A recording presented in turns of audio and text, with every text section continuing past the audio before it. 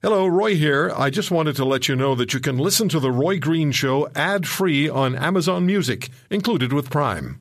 If you're struggling to lose weight, you've probably heard about weight loss medications like Wegovy or Zepbound, and you might be wondering if they're right for you. Meet PlushCare, a leading telehealth provider with doctors who are there for you day and night to partner with you in your weight loss journey. If you qualify, they can safely prescribe you medication from the comfort of your own home. To get started, visit plushcare.com/weight loss. That's plushcare.com/weight loss.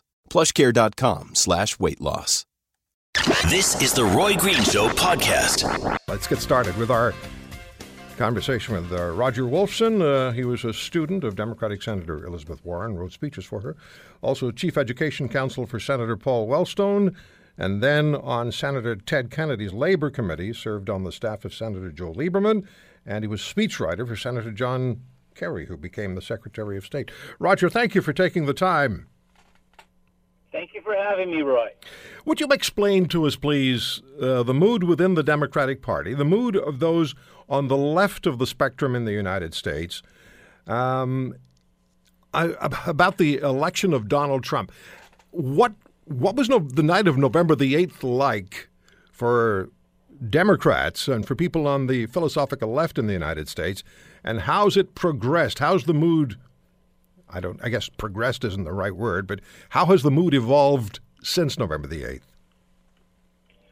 Well, first, just let me just correct something, just there was any misunderstanding. I went to University of Pennsylvania Law School when Professor Warren was teaching there, but I have, although I do write speeches, I try not to talk about who I write speeches for. I would love to support her in any way, but I just want to make that clear to your audience that I'm not involved with Elizabeth Warren, even though that would be an honor. Understood. But getting back to your question with Donald Trump, the mood was absolutely despondent. It really was. I think that there were a lot of people on the left who didn't think it was really possible. There's a lot of us who really feel as though Trump is an unstable person. For whatever his appeal might be, and the fact that he certainly has captured a wave of hurt and frustration on the part of a lot of Americans and in certain other parts of the world. A lot of liberals don't feel like he's safe, and feel like a lot of the choices he's made before becoming president and after becoming president do not represent what's best about America. So the mood was despondent. I myself was in tears. A lot of my friends were in tears. And I think that the way that it has evolved is that it really does look like there's a civics lesson going on, not only in America, but perhaps even among nations that support us or that work with us. There's a civics lesson going on about how important it is to be involved in politics and how important it is to be engaged and understand what the process is. Yeah. And lastly, I think that also the amount of protest right now and the amount of dissent in the United States about the Trump presidency, at least for liberals, seems like a heartening. It seems like a very thin cloud, a silver lining on the cloud. So let's move from the streets into the halls of power in Washington. You're very familiar with what goes on in the Senate. You're very familiar with what goes on in the Congress, having worked with very prominent senators. And really, you worked with Democratic senators on the left, in the center, and on the conservative side of being Democrats. So you have a complete perspective of what's going on within the Democratic Party. When you look at Senator Schumer of New York tweeting he was sick to his stomach when Senator Jeff Sessions was confirmed as the Attorney General, these are men who co-authored legislation. And as Senator Sessions' confirmation began, there wasn't a senator who didn't profess to liking Senator Sessions personally. Is the U.S. Congress, the Senate and the House, in total gridlock now, even more so than we've seen in the past? And how does that impact on the nation as a whole? The Congress was designed to move a little bit slowly. So a little bit of gridlock was sort of built into its plan. The idea being that power would be decentralized in America so that no one individual or small group of individuals would have too much power. So a little bit of gridlock is not necessarily to be wept about. But, under Barack Obama, it really, and having worked in the Senate Republicans escalated, I believe, a new level of gridlock and a new level of unwillingness to work with the other side. Now, they themselves, I really understand, they were looking back at the times the Democrats can control, and they had their own pet peeves about what they felt were escalations on the Democratic Party. So I really don't think that it's all the blame belongs on one side. But I do, having been in the Senate and worked with a parliamentarian and having been involved in the process, I have seen a huge de-escalation of involvement between the parties. Yeah. No, Roger. I think that right now, I don't know how bad the Democrats are going to get. I mean, certainly there's a lot of pressure on the Democrats to be as obstructionist as they think the Republicans were. But the Democratic Party doesn't tend to do that as well. And that's not a value judgment. The Democratic Party tends to be a little bit more diverse and have a little bit more disparate views in their tent. The tent seems to be a little bit bigger, and therefore it's a little bit harder to corral everybody. Yeah, I'm not suggesting that that it's just the Democrats who are being obstructionists. The Republicans have just as much skill at that as we saw when Barack Obama was the president of the United States. Let me come back to what's going on with the youth in the U.S. On college campuses. We've seen the complaints about safe spaces being compromised. There were lots of college students were openly weeping, and you said you shed tears when Donald Trump was elected. There was Play-Doh that was issued to students. I mean, it sounds on the surface, frankly, ridiculous. But I'm sure that if I'm talking to someone who is on the left side of the spectrum, what appears ridiculous to someone on the right, like me, has meaning and substance, perhaps, to you. Am I correct?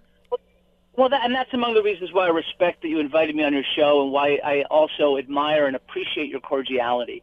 I think the only way that the world has any hope is if the Roy Greens and the Roger Wolfsons are able to really have an effective conversation where we really share what we have in common, not just how we see things differently. So I want to applaud you for inviting me and for talking to me in this gracious way.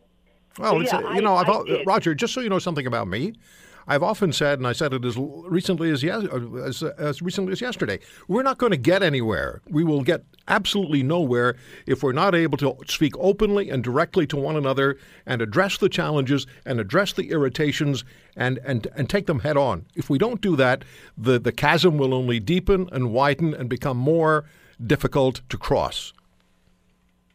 Absolutely. And I think that and thank you. So in terms of Trump, one of the reasons why there were such tears, I mean, you're probably, I don't know if you would disagree with me on this, but, Donald Trump could have run as a Democrat. I don't even know if the people who support him on the far right really care that, he's held very liberal views in the past and he's donated just as much money to Democrats over the years as Republicans. I think they're glad. They appear to be very glad that he's on their side now, and he certainly seems to be staying steadily on the far right. And so I understand. I understand the excitement on the far right. They've got a radical type of a candidate, and radical not in a political sense, but radical in this is a very innovative character, very charismatic character, very unusual and polarizing figure, and that can be kind of exciting. The feeling among the Democrats is, we feel, and there's no way to know if we're 100% right or whether we're being self-righteous in saying so, but we feel that if Donald Trump had run as a Democrat, we would have rejected him. That no matter what, even if he won, we would still be opposing him right now because we as Democrats feel like we're I'll just speak for myself. I feel like a patriot. I feel like I love this country. I feel like I want a president who is qualified, who has an even temperament, who doesn't shoot it from the hip, who thinks things through. I, too, have concerns about our security and our safety. I think every American does, and certainly our neighbors do. But I think that the ways to address it are radically different than the way that Donald Trump has chosen to do so. So I feel, as a Democrat, that it's upsetting to me that that my conservative brethren, many of my close friends, aren't more loudly condemning Donald Trump for his temperament, for his racist statements, for his sexist statements, for his uneven and erratic behavior. You know, so at the very least, the Republicans who I tend to admire the most right now are those who say, you know something, I'm glad that we have a right-wing president because those are what my views are, but there's no way that I can ever make a plausible argument that Donald Trump is fit to be president. You're listening to The Roy Green Show, weekends from 2 to 5 on AM 900 CHML. Roger Wolfson is with me, at Roger.Wolfson on Twitter, at Roger.Wolfson, Wolfson. He has worked with senators, Democratic senators in the United States, Ted Kennedy and John Kerry among them, and is a writer and consulting producer for USA Network's Fairly Legal, and has written for NBC's Law and Order SVU, as well as Saving Grace and The Closer on TNT. And we're talking about life on the left in the United States now with the presence of Donald Trump in the White House. Roger, you and I were just talking off the air, and I said to you that from my perspective, I look at the United States now, and it's becoming, if it hasn't already become, a dysfunctional society, and that worries me tremendously because I've been a huge fan of the United States and what the United States has done for the world for a long period of time. And you said something to me about why this is going on. Please share that with my listeners. Absolutely. And by the way, I gave you my improper Twitter account. It's Roger_Wolfson. So forgive me for that. No. And I want to thank you for being a fan of America. I too am a fan of America and a deep fan of Canada. And my best friend actually lives in Montreal. His name is Munir Bashir. I think that America, at its best, is a melting pot with tremendous moral leadership and a tremendous sense of freedom, and I think that's who we are at our best. At our worst, I think that we are a bunch of like a huge, overly large, neurotic family with deep-held resentments and frustrations that aren't very often expressed in a healthy way. So my feeling is that the reason that we ended up with Donald Trump as president is a mixture of things. On the negative side of the mixture is I think that a lot of Americans who haven't totally come to terms with or made peace with their own latent racism.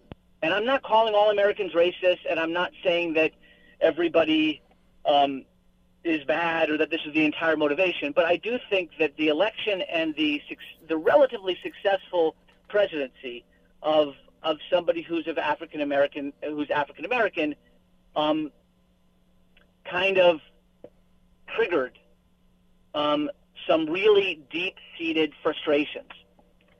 And I'm not entirely sure whether Barack Obama or whether Hillary Clinton necessarily spoke to those frustrations in a way to solve them or soothe them or address them.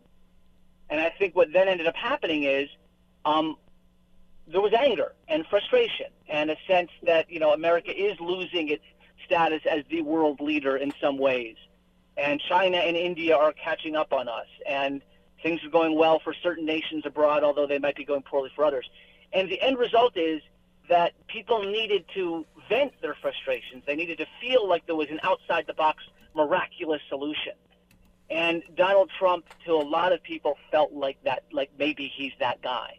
Now, Roger, what I said to you off the air was, but it took a tremendous number of white Americans to vote for Barack Obama, to assure him the presidency in 2008, and to continue with his presidency in 2012.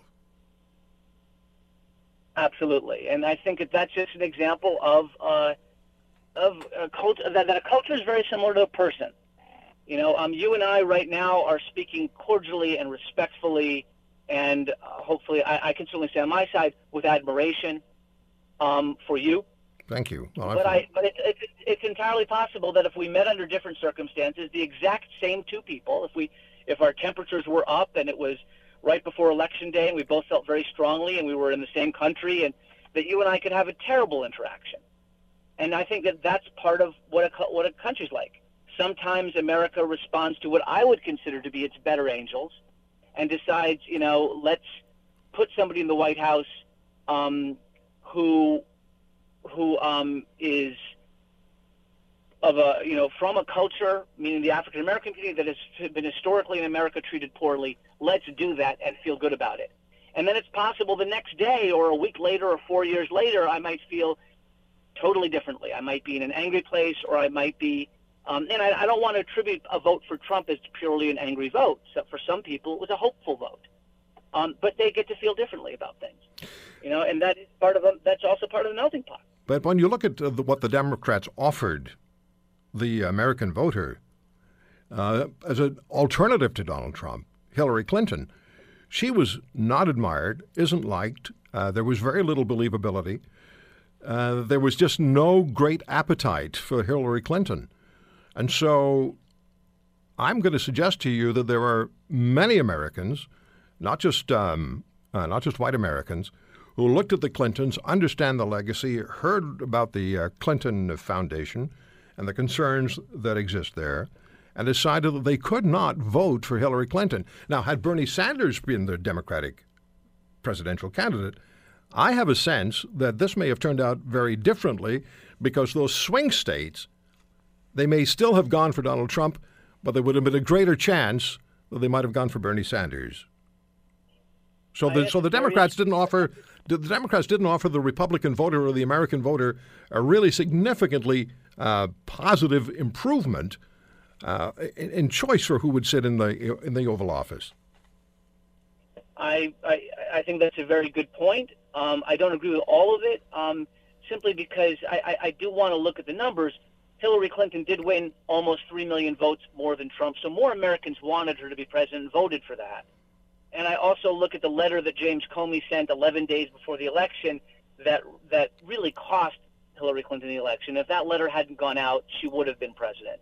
I wonder about that. I wonder about that. And Roger, when you look at those 3 million extra votes, those were essentially in states where they have a significantly large population mass, and the majority of the population are Democrat supporters, California, New York being two of the examples. I think there's a third one. Was it Oregon or state of Washington? I can't remember which one. I'm not sure, but, we also can't really do that. I mean, we're either in America or we're not. I mean, you could say, well, in certain states like Texas or in all the red states, there was a disproportionate number of people who voted for Donald Trump. That's what happened.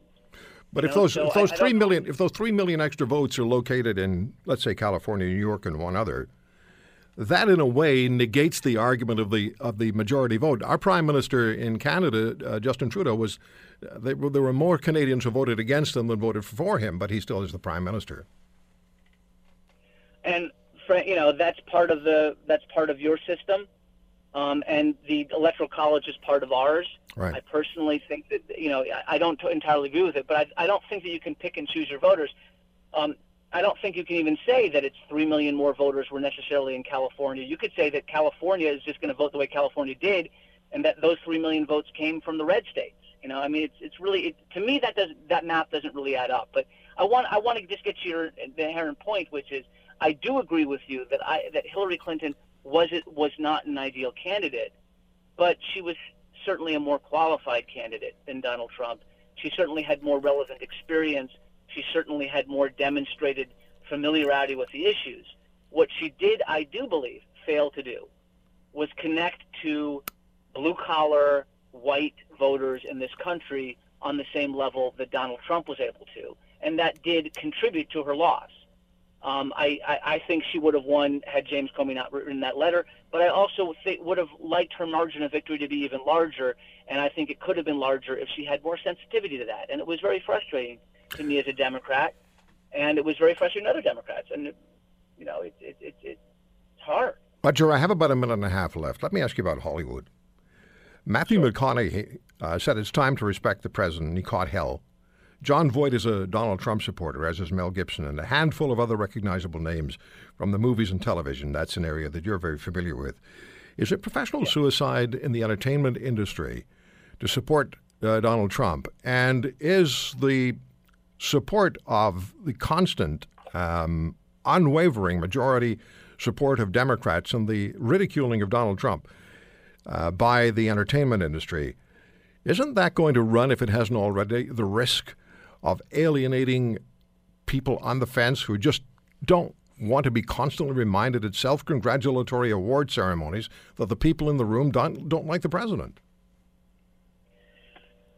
Well, it's a good point, and I do think that it's not very popular in Hollywood right now to say that you voted for Trump. I think that Hollywood tends to be more on the left side, but I also, when I wrote for the TV show Saving Grace, which starred Holly Hunter, my boss was a woman named Nancy Miller, who's from Oklahoma, who's a proud Trump supporter, and she and I love each other very much. We have some pretty heated debates from time to time, but there are Republicans out here, and they do speak with an open mind, and they do get heard.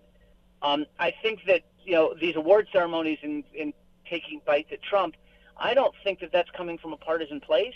I think they're speaking to his policies, and policies that maybe some of your listeners might on some level agree to. Like, I don't think that if Trump was talking about building a wall between Canada and America, that Canadians would be happy about that, or they would think it was secure or smart. So I think a lot of the dissent against Trump isn't necessarily, oh, you stinking Republicans, how dare you do that?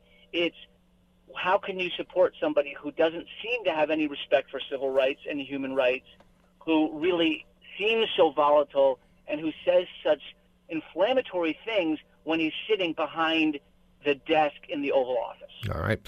Roger, I hope you'll come back on the show. I'd love to. Good. Well, we'll call you again. It's at Roger_Wolfson on Twitter, right? At Roger_Wolfson, WOLFSON.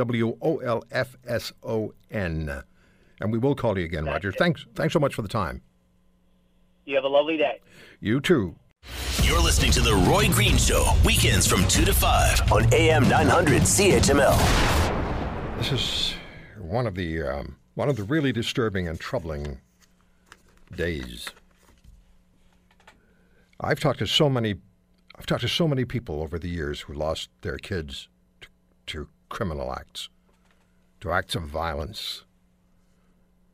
And every one of the parents, each and every one of the people I spoke with who went on the air afterwards were doing it with the sole intent of trying to create an environment where other parents would not encounter and suffer what they have encountered and suffered.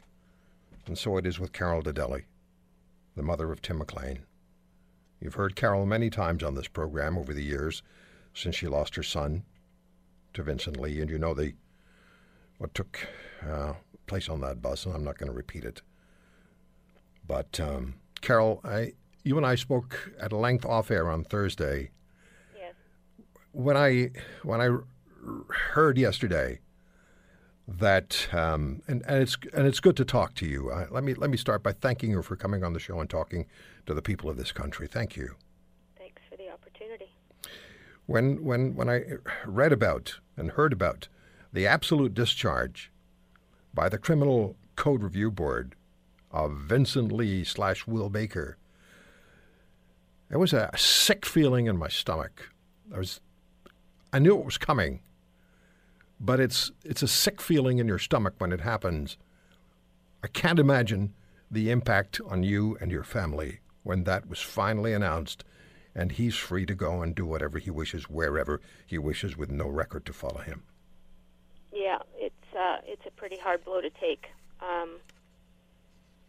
That he has that opportunity is disturbing to me, that he has the right to be unmedicated. The treatment team and psychiatrist all say that he understands and he promises to take his medication, and that's good enough for them. It's not good enough for me, not in the little tiniest bit. He's proven himself to be non-compliant with medication before. It's indicative of the illness. It's a lifelong illness that's incurable. I don't think the decision to medicate or not medicate his illness is a decision that should be his to make anymore. So no question in your mind that he remains a dangerous human being? I think he has the potential to be the most dangerous person. He's proven that already. Yes, he has. And so why would I believe differently, especially when past predictor is the best, past behavior is the best predictor of future behavior. But in the end, if he does reoffend, nobody will be held accountable yet again. It'll be NCR again. It will, and it'll be a case of, well, we thought he was a manageable risk. Those are the two words they like to use, the system likes to use, manageable risk. And they'll trot out... Yes, that and the fact that they cannot predict the future behavior of any individual. No, they can't. No. And if he goes off his meds... we know what he can do. We know what he can do, because he's already done it. And it has been stated, too, that he could suffer a relapse even while medicated. And oftentimes the medications need to be changed, and different concoctions or different levels of it need to be... The illness doesn't stay the same, I guess, over time. How's that going to happen if he's not being monitored and he doesn't have to check in anywhere? And, there's putting an awful lot of faith in he agrees to do it. What do you say to people who argue? I've heard this, and you've heard it many times. What do you say to people who will argue, well, it's not Vincent Lee, it's the schizophrenia. You can't blame him. It was his mental health that created... We're not blaming him by making him medicate his illness when it affects other people. It changes who he is. He's not a meek, mild, well-mannered, very polite, small individual when he's not medicated. Then he's a very different person. What do people expect of you? I'm not sure. I get a lot of messages. Everybody wants to be my friend. And I get a lot of messages. I think people expect to be able to inform me of their situation and their opinions, and that I can then take it the step forward and do something with that. And I think I've done everything that I could do to the best of my ability with some research and some support. But I think it's incumbent on every individual to address this with their local elected official. I'm just one voice. I'm just one voice reflecting my displeasure. I speak, or I believe I speak, for a lot of not criminally responsible victims' families, but as an everyday Canadian, you don't have to have been through the NCR system to learn about it, understand it, and make an educated decision on whether you agree with this or you don't. I'm simply saying if this individual, and they've already got him living amongst us, if he's to be living amongst us, it's in our safety's best interest. If public safety is paramount like they want us to believe it is, then why should he ever be free without mandatory medication? We need that legal mechanism requiring him to treat his illness. To me, it's all very simple. If I had my way, he'd be staying in an institution that could ensure that he's taking that medicine and getting the treatment. He's been living in a controlled environment. He's been out in the public for the last couple of years, halfway house, that kind of thing, and only in November he moved to his own apartment. And my understanding is that on a daily basis, somebody from mental health would go to his home and observe him take his medication. If he's going to live amongst us, that's the very least that should be happening. But he's released, no conditions. No conditions. He's free as a bird, no record, can cross borders. They state that he wants to travel to China with his ex-wife, that he wants to take some upgrading for his education. I predict that he'll stay in the province for 2 or 3 years, like they've stated, to get that education, and then he'll move to another province. And that when he crosses those lines, this diagnosis, none of the situation follows him anyway. And by then he may have changed his name yet again. Could be, yep. Now, what about the code itself, the NCR code? The review board's responsibilities. The code says something about they have to find the least onerous part of the accused, who, of course, just like Correctional Service Canada, is not an accused, not an offender, is designated as a client. Yeah, not even a patient now. He's under the healthcare system, not the legal system. He's under the healthcare system. And he's not even referred to as a patient anymore. Now he's a client. From what would the original first headlines in the papers, crazed killer, cannibalistic murder, whatever. Now He's a client. Are they funding him? Does he get? Do you know if he gets money? Is he getting? Well, he must. How else could he be in his own apartment and getting his medications? And how much are those medications? How much is this apartment? I'm sickened at the fact that we're paying for all of that. Because times have not been easy for you. No, not at all. And there is a GoFundMe page that was started by a reporter who did a story for you, or on you. Yes. And it's go to GoFundMe.com, and it's Tim McLean Family. And this is for Carol, supporting Carol and her family. There's some notifications there that I don't know why people find it necessary to write negative things on a GoFundMe page. That's not what it's about.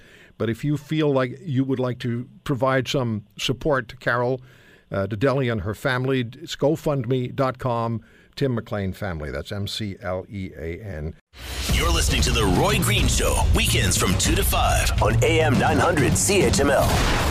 Carol, wasn't Lee in the same institution as Luka Magnotta? And why is there one set of rules for Luka Magnotta and another set of rules for Vincent Lee? I'm not suggesting Magnotta should be released, but what he did arguably would be a qualifier for NCR. Well, they've never been in the same institution. They haven't. Oh, I thought they had been. No, we're confusing two different ones. But Luka Magnotta was found guilty of murder. And right. You're going to tell me that he didn't have mental health issues? Again, I think he's where he needs to be. I think that there needs to be a separate institution for killers like Luka Magnotta and Vince Lee, who have extremely severe mental illness and need treatment.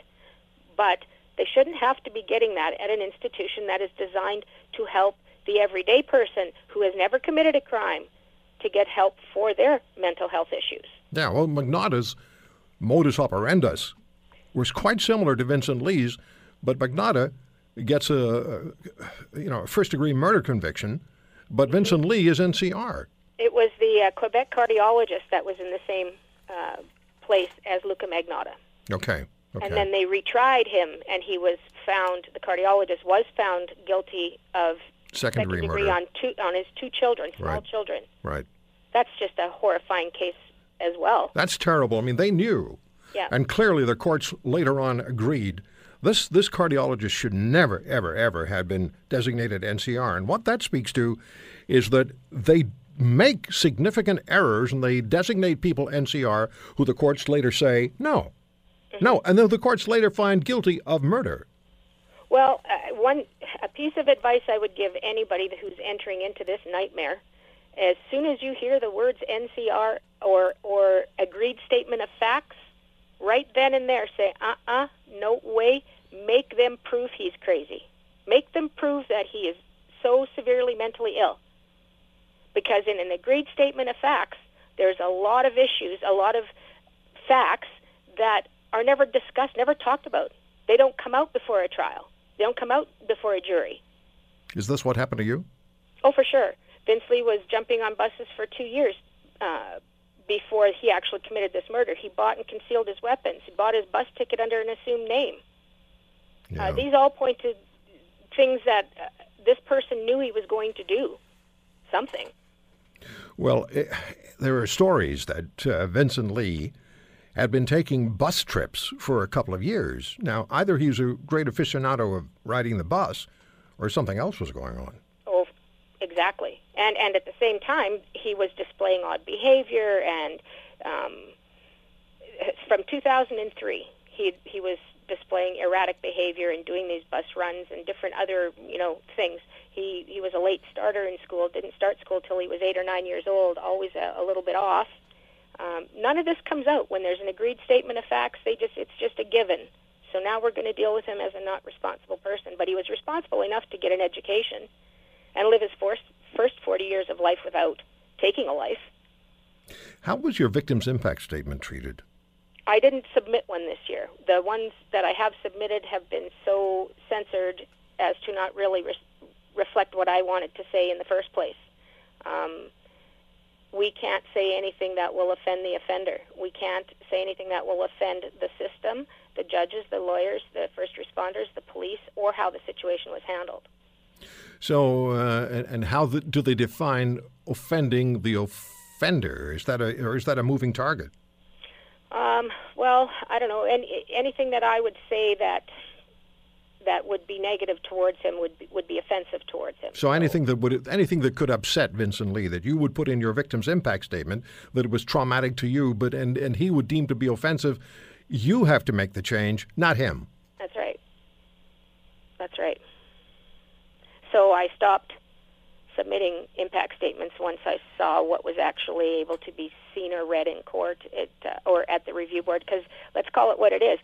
The review board, people tend to think that this crime is reviewed every year and that there's a possibility that they're going to do something different with Vince Lee. Well, no, it isn't a legal review board. It doesn't review the case whatsoever. It simply reviews Vince Lee's mental status. And nobody is going to be around to check to see if Vincent Lee takes his medication. Nobody.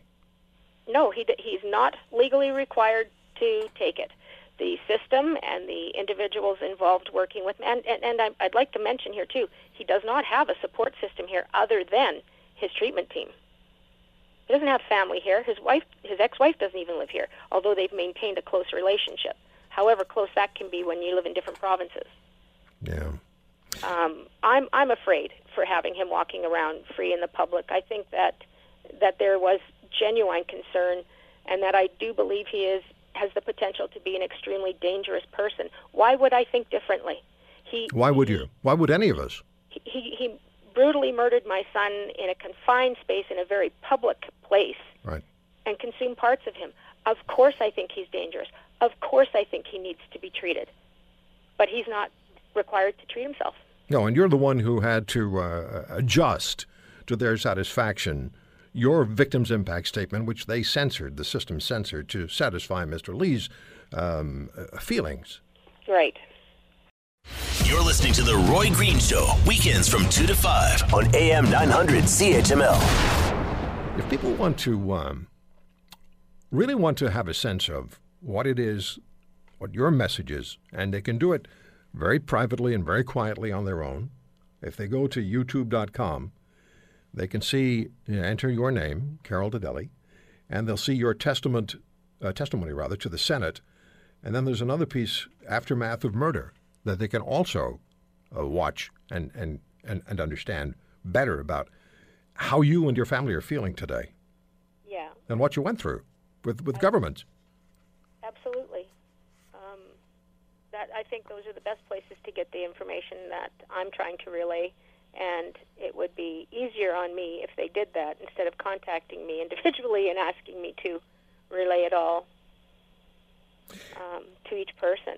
Yeah. How were you treated by governments? How were you treated by politicians? I think tolerated, but barely. I'm an irritant, like you said. I think they all just wished I would just shut up and go away. But I'm not about to do that. I feel so strongly about this, and it's not about Timothy. It's not about Vince Lee. It's about how we in this country deal with those that we deem not criminally responsible for murder, and I think it's wrong. I don't think that he should be released with no conditions, with no requirement to take his medication, and I think that needs to change. So I tried to make people aware of this for 9 years, and it's only now that people are shocked and horrified because it's on their threshold now. He's crossed that threshold. He's out. He's free to be anywhere he wants to be at any time. So he could be in your neighborhood. He could be anywhere. And accountability and transparency are not strong suits of the system. No, not at all. And there needs to be. People think that we're against helping the mentally ill. Absolutely not. But we do believe that a great deal more funding, programs, and professionals need to be available at the front end of mental health care.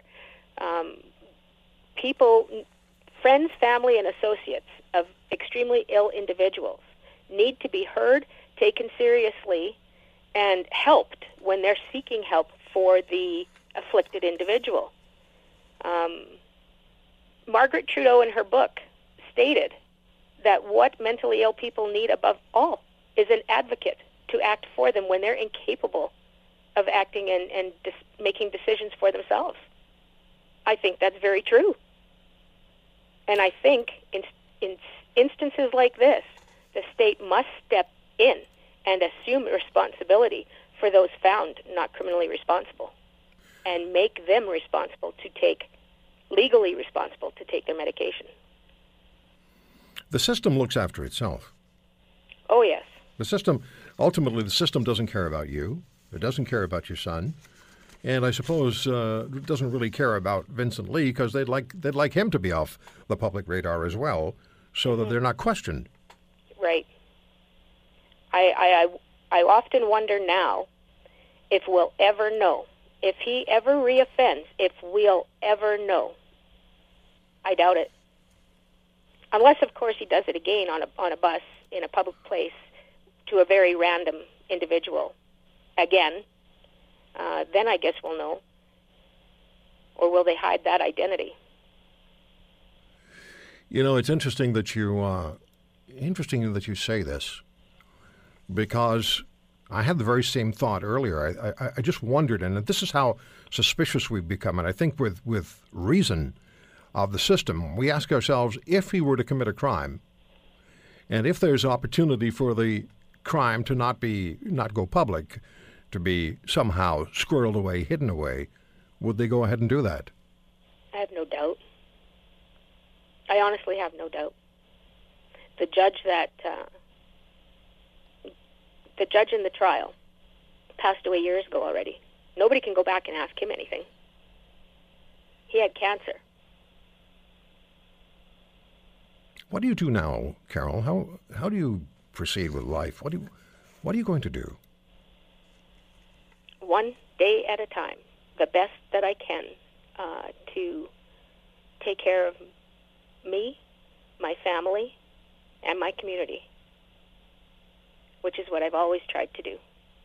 And I'm upset that in this I failed.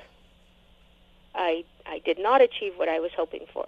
Vince Lee is not going to be legally obligated to take his medication.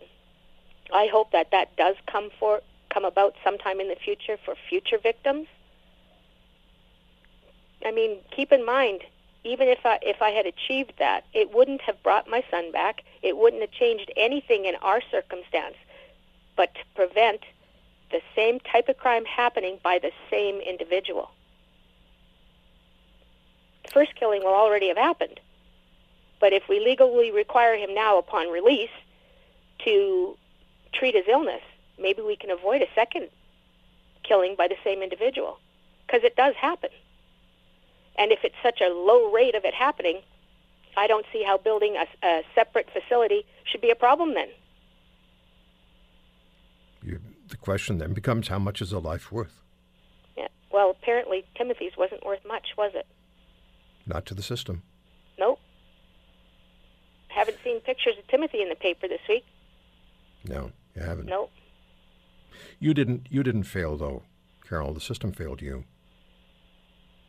Our system, the healthcare system, the judicial, the justice system, which is neither justice nor a system, on many an occasion, this being another glaring example, failed you and failed your son, and that's the opinion I would venture of a significant majority of people in this country. Certainly, the people who've been in touch with me after I was tweeting about you.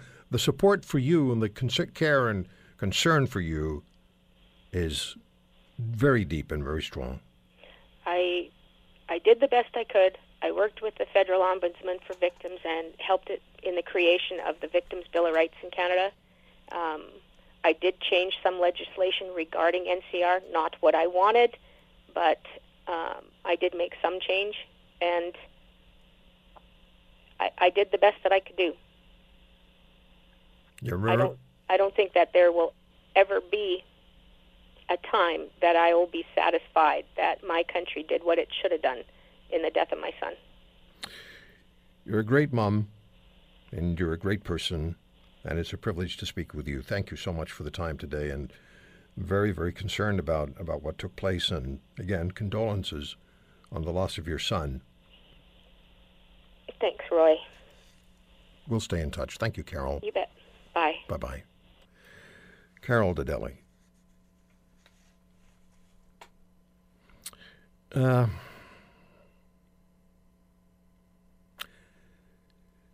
1-800-263-2428. 1-800-263-2428. Should Vince Lee, Will Baker, be free today? Should Vince Lee, Will Baker, have been granted an absolute discharge? 1-800-263-2428. You've communicated on Twitter, you've communicated by email, you've communicated on Facebook, you've communicated in social media. I want to hear your voices. So 1-800-263-2428, give me a call. Should Vincent Lee today be free as he is? No responsibilities, no limitations, no demands that he take his medication. Nothing. You're listening to The Roy Green Show, weekends from 2 to 5 on AM 900 CHML. I don't know why you think that you can, I love it when you guys call and we get a little challenge going now and then, but it's always amazing to me that you think you're going to get a rise out of me if you call me a conservative. I'm the first to admit it. I mean, I try to get that point across every time I turn on the microphone. Oh, there's that dog again. I'm sorry. Forgive me. Jeez. Woof, woof, woof, My woof, daughter woof. is a trainer, too, so... Huh? Geez. You might as well bring the dog in and put it on the air, Catherine. Yeah, well, rough to you, too. Catherine Swift's rescue, and we're so proud of you for getting the rescue dog. Oh, I've had so many. The only animals I've ever had in my life have been rescues. And this one, I must say, she's a bigger challenge than anyone to date. Anyway. So it turns out the animal rescues us, right? Yeah, well, there's that, too. And there's and the other partner in broadcast crime, I mean that very loosely, please don't send me emails, is Michelle Simpson, at Michelle Simpson on Twitter, former Liberal Member of Parliament for Scarborough Southwest and former seatmate to the Prime Minister of Canada, who on Monday will be meeting with the President of the United States. We had some interesting phone calls on that in the last half hour. Hi, Michelle. Good afternoon, Roy. How are things in California? Little cool today. Oh, come on. Cool is for relative. California. But So we understand that you and the truant Linda Leatherdale got together for a little socializing in California. on Monday evening, absolutely. She was in town, and we'd only met face-to-face once before. Right. And it was when we got the Jubilee Award. And so we had a real hoot. I'm not surprised. I'm not surprised. And you and I have never met face-to-face. No, but we're going to remedy that when I get back. I understand that's to be the case, that we'll all get together for lunch. Hey, beauties, Michelle and Catherine, so we've got a few things to talk about today, and why don't we just pick up where we left off before the half-hour break, and that is the visit to Washington by Prime Minister Trudeau to meet with President Trump. The last time the Prime Minister was in Washington, he met with the Center for American Progress think tank that has awful things to say about the oil sands, which we know need to be phased out. What What do you expect? What's the best case? I'll ask you to just hold your thoughts in abeyance, Michelle. What's the best and worst case scenario that comes out of these things? Catherine, what is like? How important is a face-to-face between Justin Trudeau and Donald Trump in the big picture? Well, for Canada, I think it's darned important. I was just looking up some stats to update myself recently, and just under a quarter of our gross domestic product, our overall economy, is dependent on trade with the U.S. And there's been a bit that whenever I read, ministers or Trudeau or anybody else saying, oh, well, we have this interdependent relationship. Yeah, I'm not saying it's non-existent. But do you know what the proportion of the American economy that depends on trade with Canada is? Less than 2%. So the old analogy which Trudeau's father brought up, the elephant and the mouse, and the elephant rolls over and the mouse is toast. It's extremely, extremely important for Canada. Yeah. Less so for the U.S. because we're not the biggest player in the world, and not insignificant completely, but not by any means the biggest player. So the worst case scenario, I guess, the best case is that the U.S. sees Canada not as an enemy, but at least as a fairly benign ally and partner, which is frankly the way the U.S. usually sees Canada, not as a huge threat or benefit, but at least not as a problem. The worst can be if I see these polls saying that a good chunk of Canadians want Trudeau to stand up to Trump and all this. What the heck is that all about? It doesn't make sense to me. If Trudeau goes down and tries to scold, as we have seen him try to do on occasion, is try to, be the taskmaster and naughty, that to me means very bad news for Canada. They've talked about things like import taxes and whatnot. That would kill us. That would really hurt our economy badly at a time when it's not super strong anyway. Michelle, what about Mr. Trudeau's statement right after the executive action and passed the travel ban that Canada would welcome refugees that can't get into the United States? You know Justin Trudeau quite well. Donald Trump's not the kind of person to let something like that slide. We know that from his conversation with Malcolm Turnbull, the Prime Minister of Australia.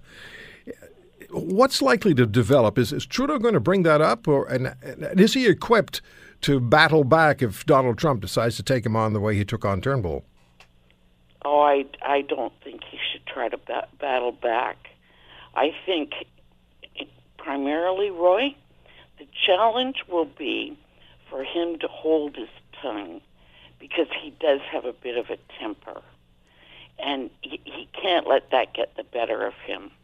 He has to appear diplomatic, not wishy-washy, firm, but not overly firm. Mm-hmm.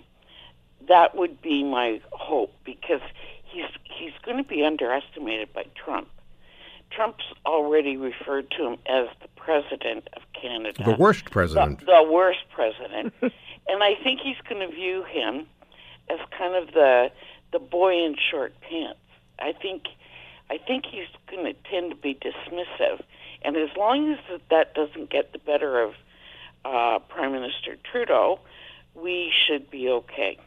Well, he is the worst president Canada's ever had. Yes, that's true. And the best.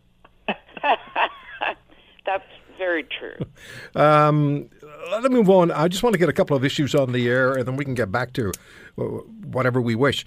The Ninth Circuit, because we talked about the executive action, the travel ban. So the Ninth Circuit Court of Appeal in California, where Michelle is, upheld the temporary restraining order on Donald Trump's executive action travel ban. But that court, I was doing quite a bit of reading about the Ninth Circuit Court of Appeal. They've had 84% of their decisions overturned by the Supreme Court of the United States. That speaks about a highly ineffective, highly philosophically one-minded court when 84% of your decisions are overturned. That's huge, isn't it? Massive. Ms. Swift? Absolutely massive, yeah. 84%. And again, though, we're not at the end game yet of this whole thing. It's just another step in the seemingly never-ending legal process. Oh, I know. So yeah, no, they're not a terribly credible entity. Let's face it. What about, Michelle, what's being said in California about the decision by the Ninth Circuit Court of Appeal? I would imagine that it's being received with a lot of cheering. Oh, yes. The governor wants to declare the state a sanctuary yeah. State, to which Donald Trump said, if you do that, he's threatening to defund the entire state from federal funding. And how strong is that movement that we keep hearing about, the secessionist movement in California? Well, I think it's gathering a head of steam because they really find this quite arbitrary. And they do have a lot of immigration, particularly from Mexico. And they rely on that, for a lot of their farm workers, for their tourism, and I think that this could really become a challenge for Mr. Trump. Not a referendum in California, because then Quebec's going to want to join up with California. They already have on their. I know. They got cap and trade. So then you'd have Quebecafornia. Well, don't say that. California, they're used to referendums. Like on every ballot, their ballots are the size of, when they go for an election, right? The size of a billboard, because they get to vote on all the tax changes. Right. Hallelujah to that, I say. I'd say so too. Yeah. We need more of that in the Great White North. So when the Ninth Circuit Court of Appeal decided the way it did, that the TRO would stand on Trump's EA on travel, Hillary Clinton decided to get into the act and tweeted 3-0, because 3 courts, right? 3-0, or 3 judges, 3-0. And then Kellyanne Conway decided that she would follow Mr. Trump's advisor, and she wrote WIPAMI. That was it. Wisconsin, Pennsylvania, Michigan. So that was a pretty good comeback. Yeah. Pretty inventive. Clever, I thought. The Roy Green Show, weekends from 2 to 5 on AM 900 CHML.